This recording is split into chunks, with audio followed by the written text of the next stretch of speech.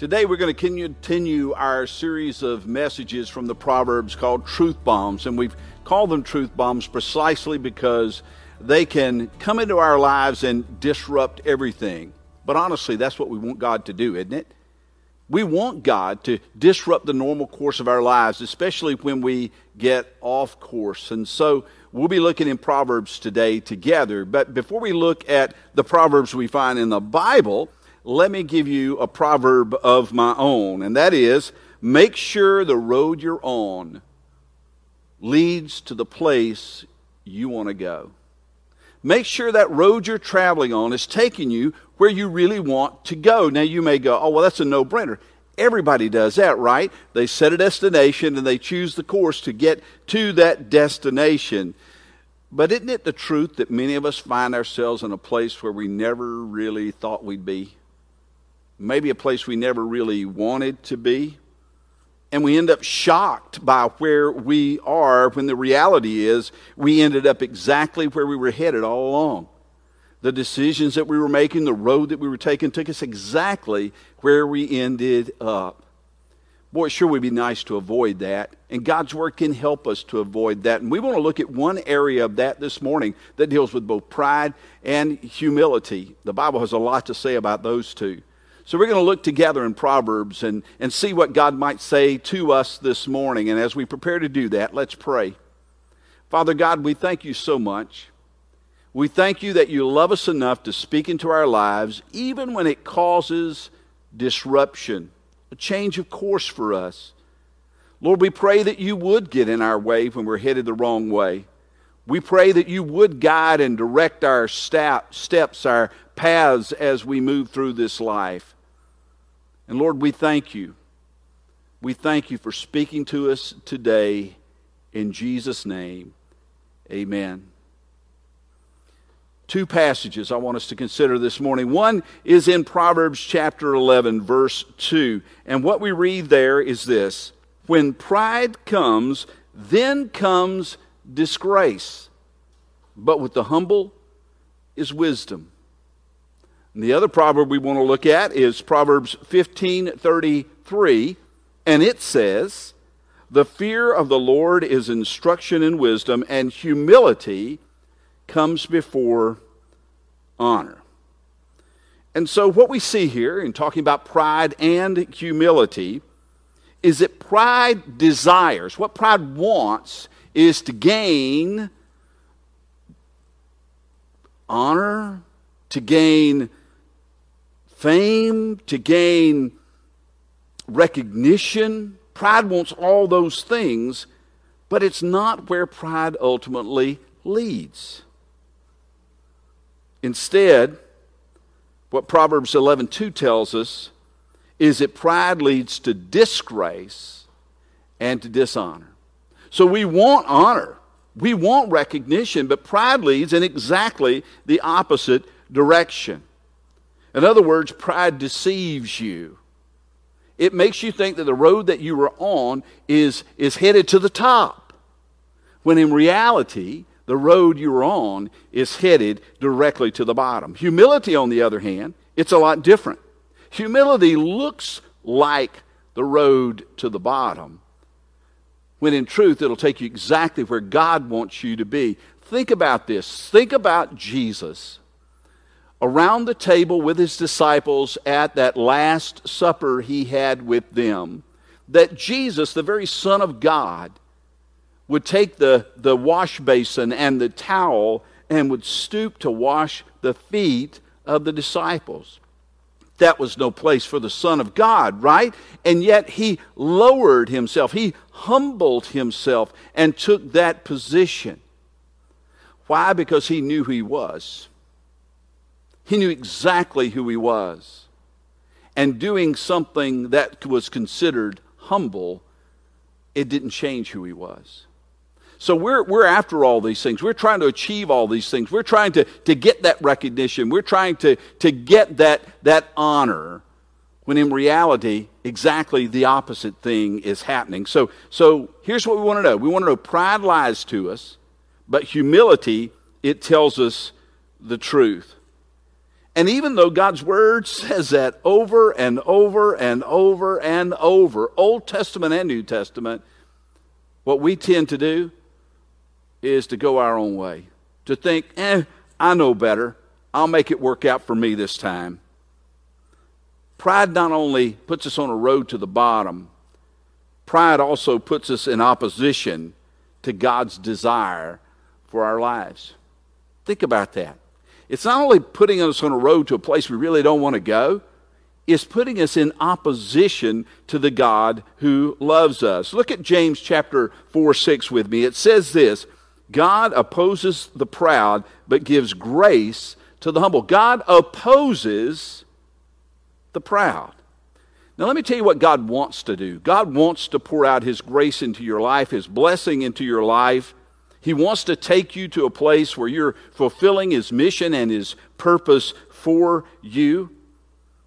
But pride puts us in exact opposition to what God is trying to do. Humility, though, puts us in a place spiritually where God can use us, God can shape us, God can grow us. It enables Him to make us into the person that He really wants us to be. A person whose attitude, whose actions, whose very life looks a lot more like Jesus. That's what God is trying to do in us and through us. As a matter of fact, at Grace Fellowship, one of our visions for the people who gather together, the people part of this church, is that we want people to become more like Jesus daily in attitude and action. That's where humility leads. But pride leads in a completely different direction. Let's consider how different pride and humility are. For instance, pride distorts reality, but humility, it clears our vision. Pride sees us as something we aren't. Humility sees us as we truly are. As a matter of fact, one of the things that the Bible says about pride is that it puffs us up like a blowfish. It just swells us. That's not who we really are. Pride is oriented to pleasing self. Humility is oriented to pleasing God. Pride seeks to become superior to others. Humility seeks to follow in the footsteps of Jesus, who came to serve rather than to be served.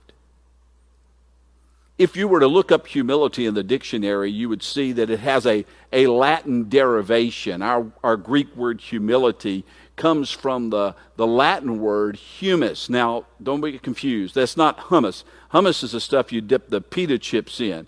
Humus means earthy or of the earth. Now, get this. When we realize that we have a creator who made humanity out of the dust of the ground, it reminds us that we're not God. We don't have God's power. We are ultimately and completely dependent upon God. C.S. Lewis described humility this way. He said, true humility is not thinking less of yourself, it's thinking of yourself less. In other words, true humility doesn't mean that you look at yourself as garbage, as trash, of having no value whatsoever. No, not at all.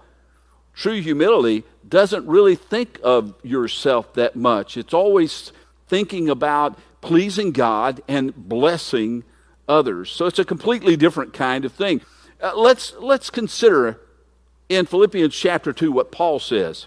He says in Philippians chapter 2, verses 3 through 5, do nothing from selfish ambition or conceit, but in humility, look at this, count others more significant than yourselves. You see how C.S. Lewis came up with that? It's not thinking less of yourself, it's thinking of yourself less. In verse 4, let each of you look not only to his own interest, but also to the interest of others. Once again, just kind of repeating that, hammering that point home. And then he says in verse 5, have this mind among yourselves, which is yours in Christ Jesus. Now, I'm not going to read the rest of this. Matter of fact, you can have it as your homework today, if you'd like, to read Philippians chapter 2, because then Paul begins to talk about the attitude of Jesus, because that's the attitude we're to have. He didn't consider the fact that he was the Son of God, God come to earth. He didn't come in tooting his own horn. He didn't come in saying, hey, all you guys better get in line and recognize who I am. No, he came in as a servant. He humbled himself. He took on the form of a man. He willingly died, and not just died. He chose to die on the cross for the sins of humanity. That is the ultimate act of service. And what Paul says is, have this same attitude in you. Have that attitude of humble service, not tooting your own horn, not trying to lead your own parade, but being willing to humble yourself and to serve just as Jesus served. If we want to follow in the footsteps of Jesus, then we will take that pathway, that roadway of humility. Pride tells me, on the other hand, I've got to be self-sufficient. I need to somehow live this life on my own, by my own power, by my own strength, by my own wisdom. That's what pride tells me, but pride lies. Humility is going to tell me the truth. Humility tells me that I can't do anything, nothing that really matters on my own. In John's Gospel, the 15th chapter, part of Jesus' teaching is, apart from me, you can do nothing. He's encouraging his disciples to abide in him, to remain in him. He says, apart from me, you can do nothing. But the Bible also says, I can do all things through him who gives me strength, in Philippians chapter 4. In other words, I can't do anything that truly matters, that ultimately matters, apart from my connection to Jesus Christ. But in him and through him, I can do anything and everything that God is calling me to do. Humility is possible then when you trust God with your life and with your future. If we're going to be humble, if we're going to follow in the footsteps of Jesus, then we have to trust the Father with our life and with our future. Peter writes in 1 Peter 5, humble yourselves therefore under the mighty hand of God, so that at the proper time he may exalt you, casting all your anxieties on him, because he cares for you. We have a God we can trust, a God who loves us, a God who has a plan and a purpose for our lives. And when we are humble, we have a humble attitude, it means we're willing to trust God with our future, with our life, with each and every day. When I'm prideful, and it happens, when I'm prideful, I'm trying to prove my own worth to the world. I want people to know just how much I'm worth. But when I'm humble, then I can understand my true worth. Do you realize that my worth is not determined by my net worth? It isn't. My worth is not determined on how much I have in the bank, how much is in a 401k, how big a house I have, how nice a car I drive, how nice a clothes I wear, what kind of foreign trips that I take. My worth's not determined by any of that. My worth is also not determined on what people think of me. There are a lot of people who have their whole vision of who they are based on what other people think of them. That's not where my worth comes from. So where does my worth come from? My worth comes from the fact that God loves me, and that he loved me enough to send his Son to die for me, paying the price for my sins so that I might have life with him forever. That's where my true worth comes from. None of us will ever stand before God and boast that somehow we've made it on our own. Oh, I've been good enough. I've given enough. I've done enough. That God, you just got to let me into your kingdom. None of us come to him that way. Instead, we come in humility, acknowledging that I was a sinner who needed a Savior. And God, you loved me enough to send your Son for me. Now, what do we do with this? We've read Proverbs. We've talked a little bit about pride and humility. What do you do with this morning? Well, might I suggest you go to God and ask, God, what do you want me to do?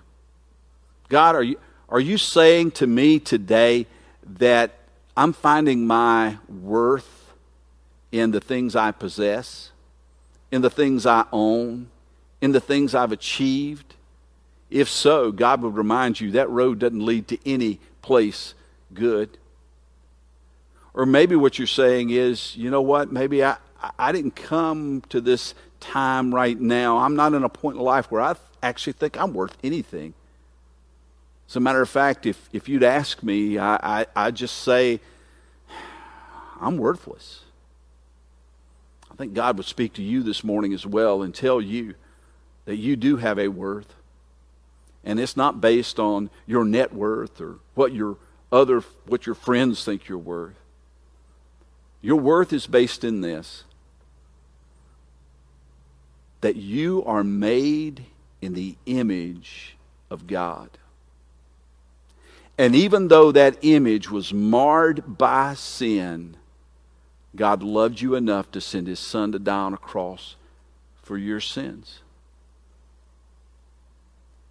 And perhaps God is saying to you that you need to humble yourself and come to him in faith to receive his Son as your Savior.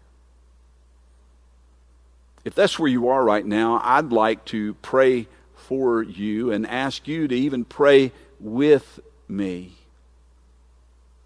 It's a simple prayer. It goes something like this. And if you'd like to pray along with me, please do so.